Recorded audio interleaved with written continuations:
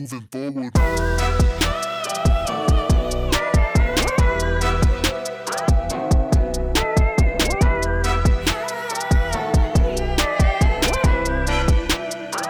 Aloha kako, and what do you know? We're back for more. Hope you all had a wonderful holiday this week, and I hope most of you have caught up on all your viewing, so that way there's not too many spoilers today.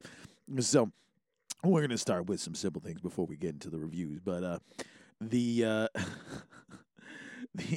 the Thanksgiving gift that keeps on giving. Candace Cameron Bure has made it clear she's not making inclusive content at Great American Television. Now, I don't know if many of you know about this network or what's going on with it. It's essentially an offshoot of Hallmark. It's got a lot of the same people, some of the same actors, but it's been very clear from the start that they had a very specific content style that they were going for. Now, can they do that? Yeah, absolutely. It's a free country. Should they be making a press scene out of it? No, I don't think so. I think it's petty.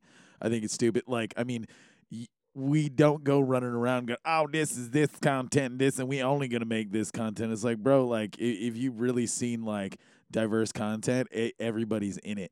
So, like, we don't go tromping around like, oh, we're going to include everybody and just shove it in your face. That's not how it works. So, I don't really care that she's gonna go off and do this with essentially, like, you know, her free executive producer pass at this streaming network. It's a very niche audience, and if that's what they want to make, then that's what they want, and then that's who they're selling it to, and that's their product. Do we have to watch it? No. Do we have to tolerate the bullshit that comes out of her mouth? Hell no. But you know what? There's a million other things to change the channel to, so let's just change the channel. And speaking of changing the channel, I finally have finished Handmaid's Tale up to date, and man, dude, the mind is blown in just like how everything has just literally, like, every woman is having their June moment this season, and I think it's kind of awesome.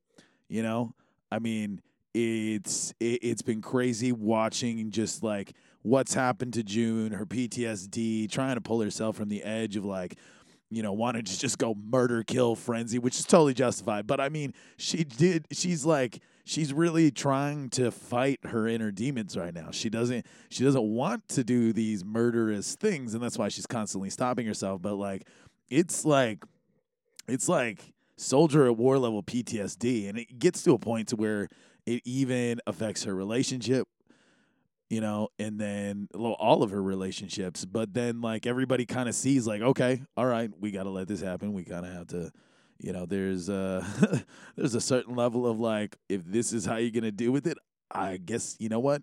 We're dealing with politics and terrorists on a huge epic scale here with dystopian war. Why not? So, like, we finally get to see more support from her husband and her family, but, you know, everybody comes to slowly realize that June is far more hardened than them.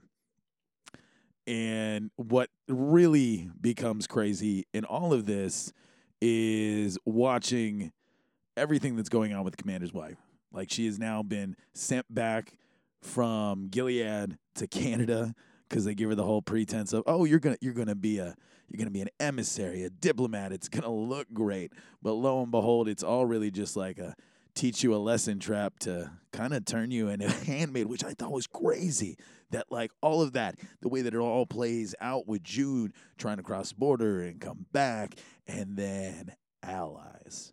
The craziest of allies occur, but, like, only for a brief moment. They're fair weather friends. Like, and June makes it very clear every step of the way. So when that moment comes for June to leave her in the detention center, not help her with her baby to get sucked up by the crazies that are living north of Gilead, and just like the whole idea of, like, now she serves her penance.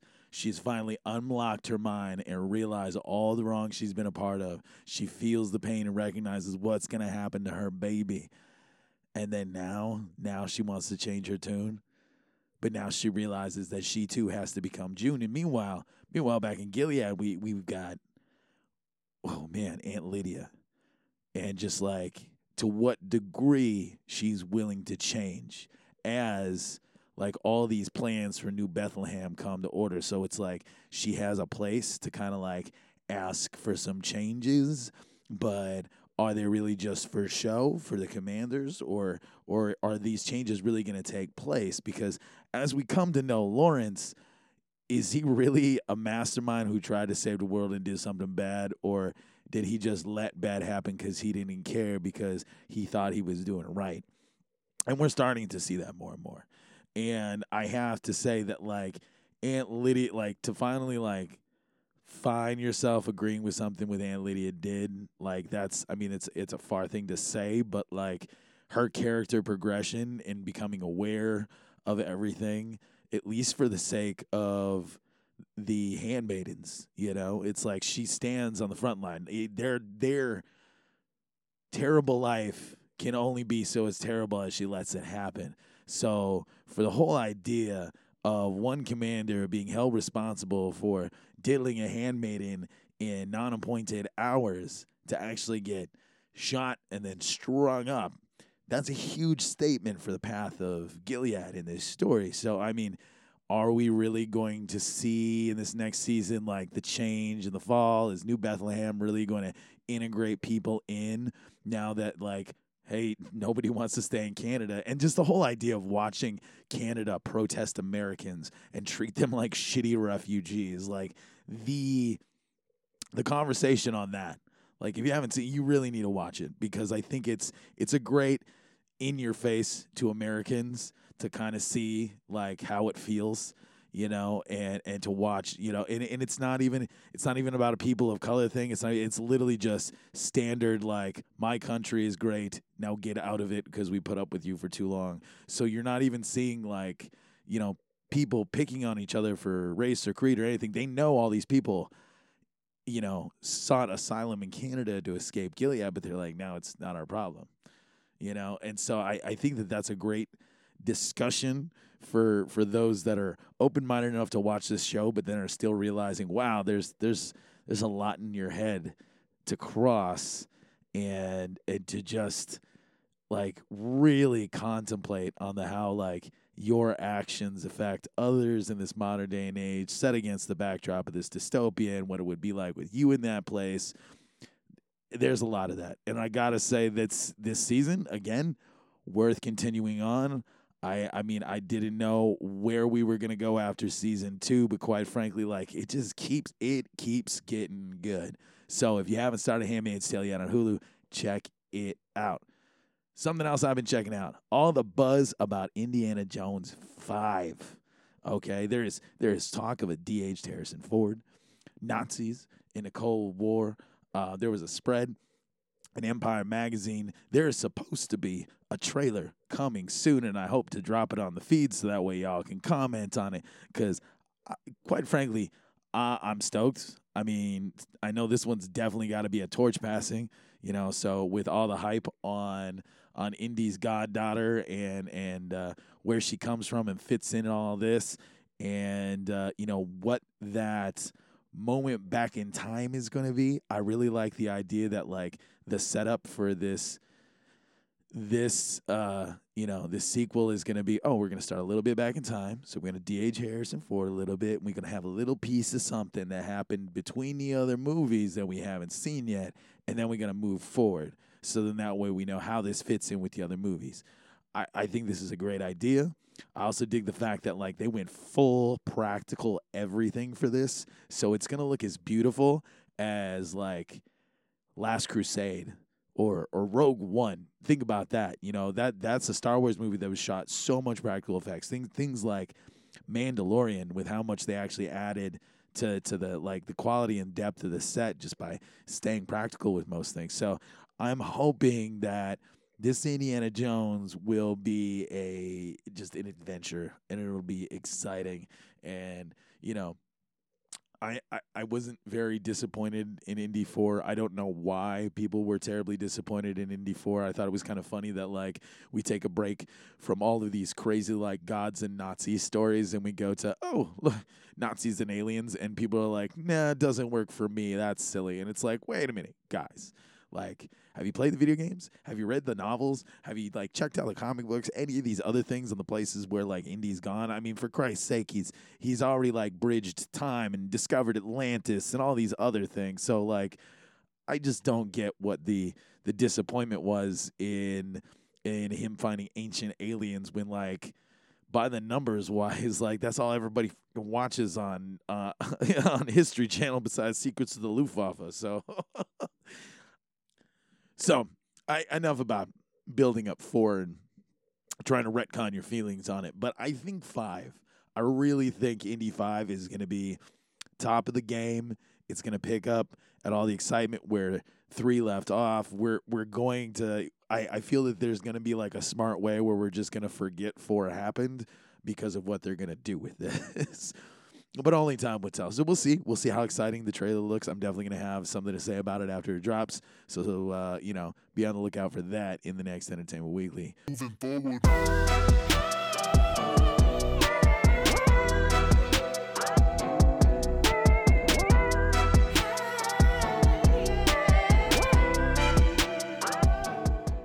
We live in a fast-paced world where many people are too busy to sit down and read books or news articles.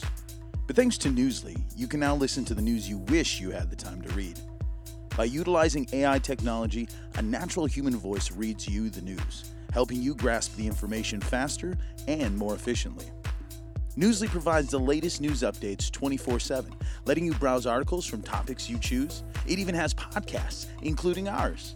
And listeners of Rabbit Holes can get their first 30 days of premium for free, allowing you to enjoy an ad-free experience by using the special promo code in our episode description. So download Newsly today for free on iOS and Android, or visit www.newsly.me so you can stay updated on the things that matter to you. Moving forward.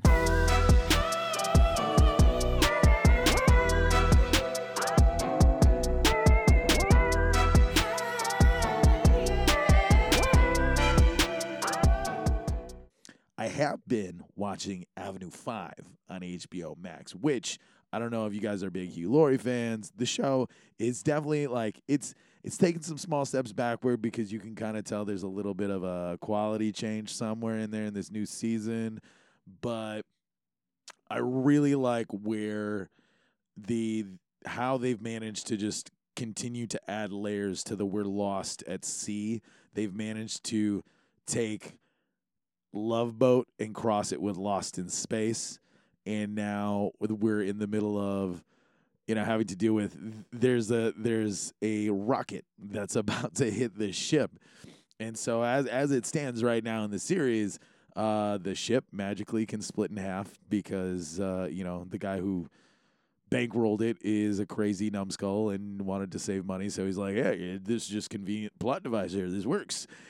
Which, I mean, in the vein of being like, a wonky British comedy in space, it makes sense. So it's silly and it continues to make sense. And I will have to say that like the whole couple episode run this season of the elections of who's gonna run the ship, and then everything comes back around to Hugh Laurie's character, even though they like dumped him, put in de facto leaders, and then they're just like, we want the TV version of you, because this whole time there has been a TV show playing of their adventures because they've been essentially like taking things from the security feed, sending it back to Earth, and then Earth writes a TV drama off of it.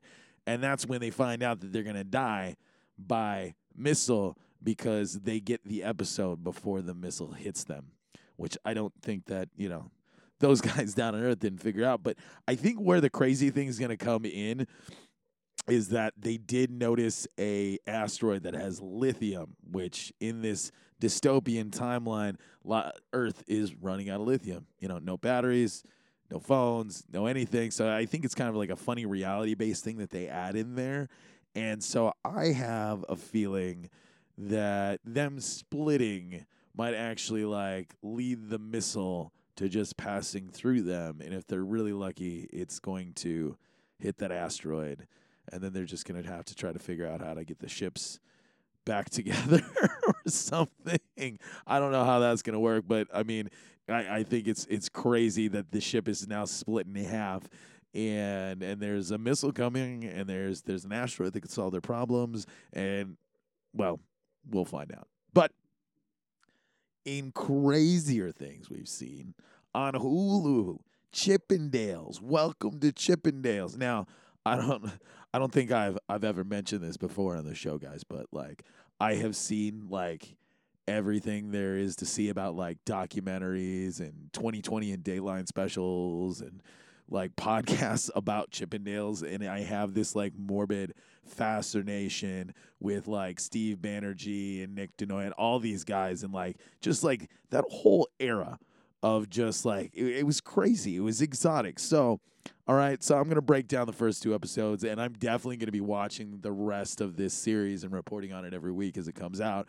But 2-episode premiere, all right, and we get to see like origin story. And I got to say, Kamal Nanjiani, genius. Oh my God. Like I like thinking about like who would put together a show like this, and then like so you got Pete Siegel, you know, and then Kamal Nanjiani, put those two together, and it just, man, the craziest thing was watching the opening sequence. I watched the opening credits every time now. I mean, I've only watched it twice, but like I'm probably gonna watch it every episode because it like has this like GTA-esque loading screen look to it. It sells the sex in the industry. It gets you in the mood for the show. It really does. So like first episode comes in and we get to meet Soman and his life at the gas station, and in a quick like, you know, this is your life type of scenario. We walk through all of the what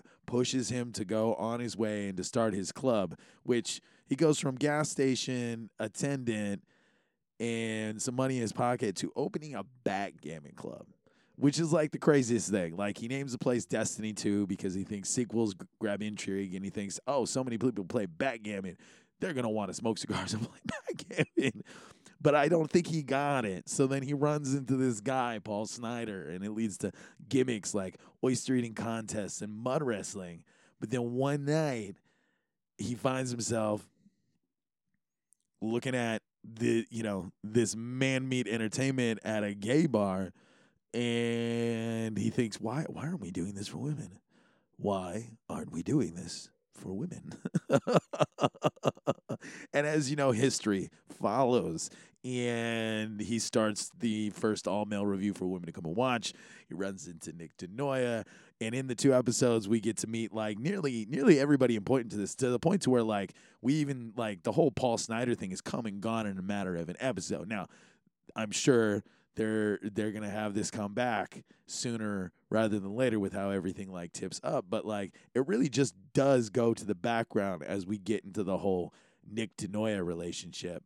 And so, you know, Nick puts a great show together. We meet dancers like Otis, and then Steve runs into Irene at the club, and everything just seems like it's taken off. And that's where we are right now in the show. It's like it seems like that all that fun and all that sex, the air of intrigue on everything, like they managed to put a lens on it that even if you do know everything that's about to happen, you're like, this is sexy fun.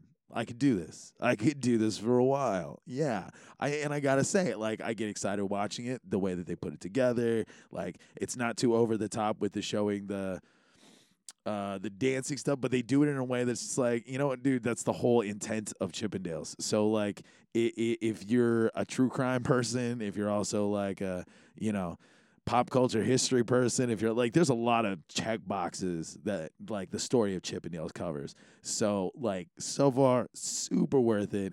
And I can't wait to see what happens again next week. And I'm so glad I found another show since a lot of them are off air right now. So this is a really good like mid-season change up. All right. So the big one, All right, I didn't talk on this the week before because we kind of had it off, and then I come back after Thanksgiving, so you know what this means. Black Panther 2, Wakanda Forever. All right, first of all, like, they handled the Chadwick scenario so well. Just like that opening and just like how they can have a whole scene without him in it. And then we lost him, even though we've already lost him before. And just like the silent open on the Marvel banner and everything's just Chadwick inside of the scroll and all that stuff. Genius. Beautiful tribute.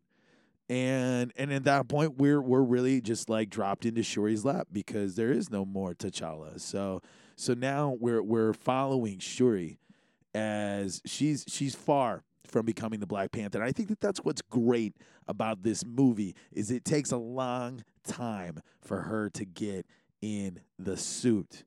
So it is far more like how is she ready for this mantle? How is this mantle going to come to her? Which, when she finally does take the herb, and who she sees, and if you haven't seen it yet, I'm sorry, but we're at the point of like, we're going to break a few spoilers here. So if you haven't seen Wakanda Forever yet, just skip along. All right.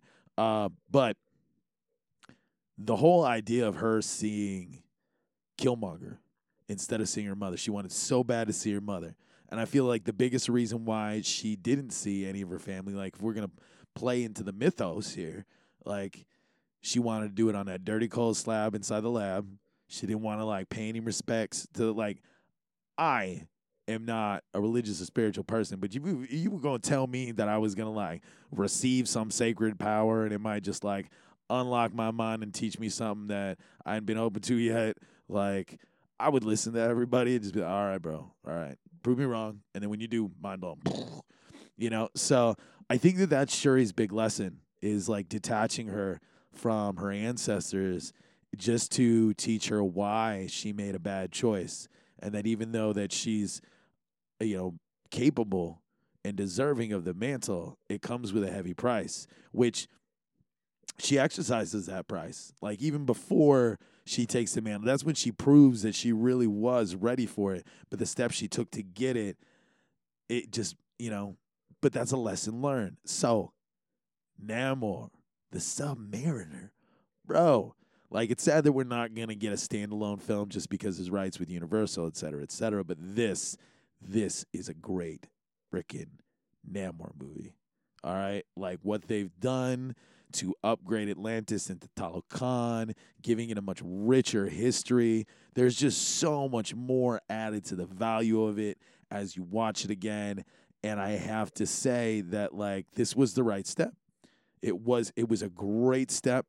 And the length of the movie actually helped because they really did shove two stories into each other that work alongside each other, that have happened in the comic books before, especially this iteration of Shuri's Black Panther and Namor. So it's definitely a ripped from the Marvel headlines thing. So, I mean, for anybody who's like, yeah, but she's not the Black Panther. Oh, yeah, no, but what about with the Submariner? It's like, guys, this has happened before. So there's nothing, there's no mischievous like woke washing going on here, which actually we're going to have a small moment here. I find it funny that like the base conversation in Black Panther 2 and Black Adam are nearly the same thing because like Intergang in Black Adam is imposing American imperialism and the JSA is colonially just letting it happen.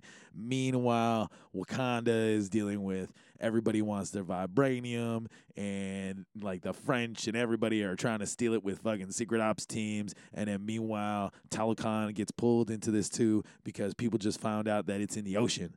And so now we're caught in a geopolitical drama because imperialist tactics of trying to strip mine resources out of countries that aren't their own. Bro. So like it's really funny because when you put the whole like Eternium vibranium conversation next to each other, they are clones of each other. It's really just that it's apples to apples on this. But I had to say the biggest winner out of Wakanda Forever, M'Baku. Like they had him grow up fast, which was great because like he's always been like a you know, he's had his smug moments, but he's a very like smart and tactical king. And I thought that like just the post T'Challa's death changing of M'Baku was really important because now seeing him like the biggest spoiler of them all at the end of the film is him just like showing up to claim the right to be king because Shuri's like, no, I'm gonna go be Black Panther and I will serve the king. And M'Baku is the king, which like if we get to a third Black Panther movie at that point, that's legit because we're gonna have like King M'Baku giving out orders, like world relations. This is gonna be some Civil War event level stuff, which is gonna be great. And it's also gonna make it possible for like sending Shuri off to the Secret Wars because like Wakanda will be fine without her, and then maybe she'll come back with a multiverse T'Challa. But worth it every step of the way. No surprise in the box office on it. They've doubled they doubled their return. So the movie's already paid for itself and it hasn't even gone to Blu-ray or Disney Plus yet. So watch out for it when it goes streaming, guys. It's gonna be great. Speaking of streaming, our last thing today and of the Marvel Cinematic Universe, the Guardians of the Galaxy Christmas special just dropped. And I have to say, in a matter of 45 minutes, it was an entertaining romp. It was exactly what we needed to remind us that the Guardians are right around the corner and they'll be coming soon with another movie. Just the whole idea of stealing Kevin Bacon, and even funnier that Kevin Bacon's not like the biggest Christmas guy, but then he puts on the full ham and he makes it a great show. Kevin Bacon's great and hilarious in it. They didn't overuse the cast. There was definitely a very practical element to all of it. The jokes were great. I love the fact that we get the whole Mantis reveal of I'm your sister, and then we get to meet Cosmo. Like nowhere is going through change, and we get to meet a young Cosmo hanging out with Rocket and trying to rebuild the place. So I dig like where that's going with that, and the best surprises. I thought that Groot's presence at the end were kind of cute because it looked like they were like concepts made by like the production design team. And so then when they get to the end and there's him holding the gift of him holding the gift of him holding the gift, I thought that was very like James Gunn hilarious. So tip of the hat to that one. But ultimately the best part is that Nebula got Rocket, the Winter Soldier's arm, for Christmas, and it's canon now. This has got to be like the funniest like end of an era joke that you can have is just like the look on Rocket's face as he opens the box and everybody's like, what's that? And it's like, it's Bucky's arm. And that is the greatest gift of all, is the resolution of that joke. A long time coming, and it is the most Guardians thing you could do for Christmas. And I thought it was a great joke at the end where we've got Kevin Bacon saying, I'll see you for Easter. And then we got the end credits. Well, now we got to do another Christmas special or something to that effect. And so I think we're probably going to see a little bit more out of the Guardians than just their one movie. And it might be our way to get James Gunn back occasionally now that he's moving over to DC. Well, thank you guys for joining me for the Entertainment Weekly. This has been fun to gab about, but I will see you next time for the Maui Weekly. And woo, we got some crazy stuff going on Maui, and can't wait to talk about it. All right, until next time, aloha.